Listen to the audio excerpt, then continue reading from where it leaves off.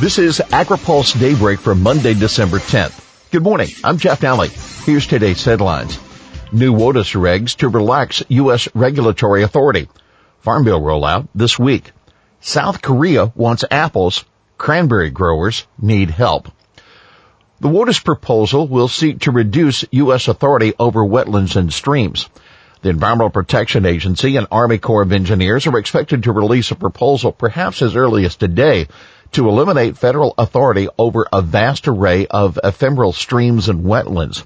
EPA Acting Administrator Andrew Wheeler is scheduled to discuss the proposal with media this afternoon, that according to an advisory EPA sent out yesterday. The rollback of the 2015 rule known as WOTUS for Waters of the U.S. has long been one of President Donald Trump's top priorities, but it has taken nearly 2 years to get to the proposal stage. Longtime observers of the regulatory process told AgriPulse that EPA and the Army Corps of Engineers will allow a 90-day public comment period, but will probably be asked to extend that by at least 30 days. Agency talking points leaked to some news organizations say the proposal will seek to regulate perennial and intermittent tributaries to traditional navigable waters, but exclude from federal jurisdiction ephemeral streams, which only flow when it rains or the snow melts, and the related features. It will only cover adjacent wetlands that are physically and meaningfully connected to other jurisdictional waters. The top talking point on the list says the previous rule wasn't about water quality, but was instead about power. Power in the hands of the federal government over farmers, developers, and landowners. Lawsuits in multiple states over WOTUS and the Trump administration's plans to kill it through regulation have led to a split in federal wetlands jurisdiction. Right now, the 2015 rule is in effect in 22 states, the District of Columbia, and the U.S. territories. The previous regulation, issued in the 1980s, are in effect in the remaining 28 states. Remember, any rule that comes out will almost certainly be the subject of litigation. Lawmakers look to unveil Farm Bill agreement. Leaders of the House and Senate Agriculture Committees hope to roll out their new Farm Bill tomorrow, with an eye to getting it passed by the House and the Senate by next week. The lead negotiators are expressing confidence that the bill will have sufficient support in both the House and Senate. In an AgriPulse open mic interview, National Farmers Union President Roger Johnson says his group will support the bill even though it won't provide as much assistance as farmers need. He said, quote, "It's a whole lot better than not having a farm bill." NFU had called for raising reference prices in the price loss coverage program to provide bigger payments to farmers, but that was never in the cards because of the cost. There will be an escalator clause in the bill to raise reference prices if commodity prices climb significantly higher and stay there for several years.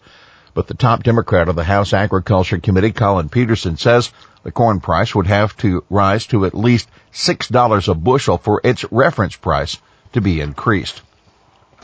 Chinese rice continues to flood Puerto Rico. Cheap Chinese rice continues to flood Puerto Rico, according to U.S. farmers' frustrations with the trade war that is seen as delaying the lifting of China's ban on U.S. rice.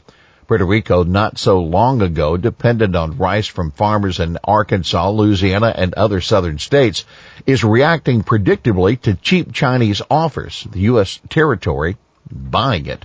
Senior USDA economist Nathan Childs said at this year's USA Rice Outlook Conference in San Diego that last year China began exporting again to Puerto Rico after 10 years of having shut off its rice trade with the island. It sold about 10,000 tons of the grain in the 2017-18 marketing year, which ended July 31st. In September, China sold 21,000 tons. China, which is sitting on a massive stockpile of rice, is selling at prices the U.S. just can't come close to, Childs told AgriPulse, about $300 a ton, less than half the U.S. price. Chinese rice production is falling, but stocks are at a near record level of more than 200 million tons, that according to USDA data. A temporary ceasefire in the U.S.-China trade war has prevented an increase in the current U.S. tariff on Chinese rice from 10 to 25%. but even the higher level would not halt the flood of Chinese exports because of the massive price spread, according to Chow's. South Korea needs U.S. apples, but still can't get them. South Korean consumers can't get the apples they want because South Korean trade negotiators continue to maintain the country's entrenched barriers to imports from the U.S. and the rest of the world. The South Asian country's stance has not changed even as its country's apple production has plummeted. South Korean negotiators are demanding yet another pest risk assessment for U.S. apples to ward off their U.S. counterparts, who continue to press the country to open its market. A new analysis from the USDA's Foreign Agriculture Service shows apple production in the Asian country dropping by almost 500,000 metric tons from marketing year 2007-18 to 2018-19, a 14% decline, which is pushing domestic prices up and consumption down. South Korean negotiators met with U.S. negotiators from USDA and the Office of the U.S. Trade Representative last month for talks that resulted only in the U.S. agreeing to provide more paperwork showing that U.S. apples are safe to import. It's always been something or another, but basically the real problem is that they don't let apples in from any country. Mark Powers, the president of the Northwest Horticulture Council, told AgriPulse after that November meeting. They're extremely protectionist. They've got a very strong apple industry that they're seeking to protect. Schumer ties infrastructure and climate change in a letter to Trump. Any future infrastructure bill should include investments and measures to combat climate change, Senate Minority Leader Chuck Schumer told President Trump in a letter sent Friday. Schumer listed a number of Democratic goals, including modernizing the electric grid, building more resilient communities, and putting more money into renewable energy, sewer, and water infrastructure. The New York senator said all projects built with public dollars should enforce Davis-Bacon provisions that guarantee workers receive prevailing wages and should be subject to Buy America standards.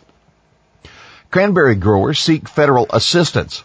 9 senators are asking Agriculture Secretary Sonny Perdue for tariff relief payments for cranberry growers, who they say are facing extremely challenging market conditions due to years of low prices and oversupply.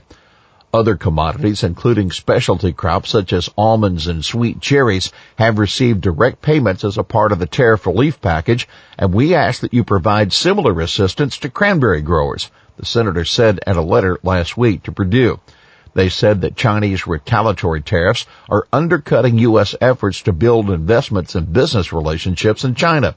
In addition, other burgeoning export markets, including the European Union, have also imposed tariffs on cranberries and can easily substitute cranberry imports from Canada and other countries without tariffs to replace American cranberries. The senators who signed the letter include 1 Republican, Ron Johnson of Wisconsin, and 8 Democrats, Tammy Baldwin of Wisconsin, Robert Menendez of New Jersey, Ed Markey and Elizabeth Baldwin of Massachusetts, Ron Wyden and Jeff Merkley of Oregon, and Patty Murray and Maria Cantwell of Washington. U.S. ag groups set to testify on Japan trade pact. Officials representing a wide range of farmers who produce wheat, soybeans, corn, almonds, and other commodities are preparing to testify today at the Office of the U.S. Trade Representative on what they hope to get from a free trade agreement with Japan. It was a major hit to most farm groups when President Donald Trump pulled the U.S. out of the Trans-Pacific Partnership last year, mainly because of the promise it held for reduced Japanese tariffs. Hopes were renewed, though, when Trump and Japanese Prime Minister Shinzo Abe agreed in September to hold trade talks for a bilateral deal.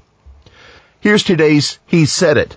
A single infrastructure bill will not solve our climate problem in its entirety, but it is an important first step.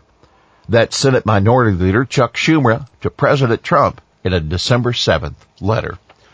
Finally this morning, and sadly, we report that former U.S. Agriculture Secretary Bob Bergland passed away yesterday at his hometown of Russo, Minnesota. Bergland served as a member of the U.S. House of Representatives from 1971 to 1977. and as Agriculture Secretary during the Carter administration. Berglund was 90 years old. Well, that is Daybreak for this Monday, December 10th. AgriPulse Daybreak is brought to you by the United Soybean Board. For the latest news out of Washington, D.C., visit agripulse.com. For AgriPulse Daybreak, I'm Jeff Alley.